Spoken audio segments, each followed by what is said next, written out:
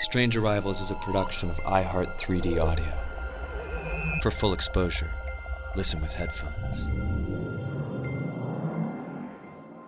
A variety of entertainment for Christmas. Christmas night, 1980, at RAF Bentwaters, an airbase on the North Sea coast of England, run by the U.S. Air Force and which houses nuclear weapons. I was doing a perimeter lighting check for the base, really mundane stuff. An airman on patrol sees something descend from the sky and into the forest outside the base. There was like a orangish, reddish coloring in the forest and like a white light. 3 men enter the forest to investigate what they think must be a plane crash. I could feel static electricity on my face and my hair and my clothes.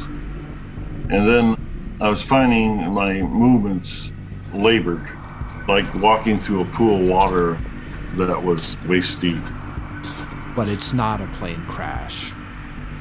I'm standing there wondering, what is that? Is it a weapon? Is it a communication? Some kind of warning? It's something very different.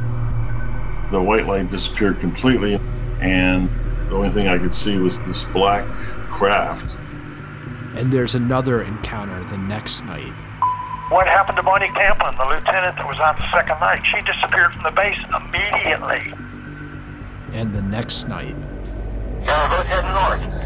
Okay, here he comes from the south. He's coming toward us now. Well, we're observing what appears to be a beam coming down to the ground. On this season of Strange Arrivals.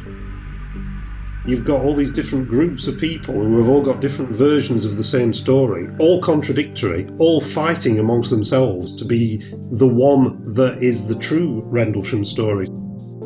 They're either delusional or they're lying. There's no evidence whatsoever. And there's no doubt in my mind they were given what's called screen memories, in other words, false memories. These are incredibly thoughtful, observant people who themselves don't want to have drawn that conclusion, and yet there's no other conclusion for them to draw sometimes. I thought I have to go out and see this for myself. So I went out there with the film crew.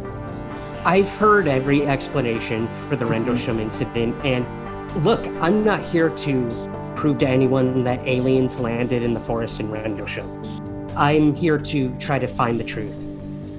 Really, what more can you say about Roswell that hasn't been said? There's an awful lot you can say about Rendlesham that hasn't been said.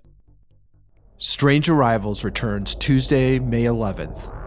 Catch up now on the iHeart Radio app, Apple Podcasts, or wherever you find your favorite shows.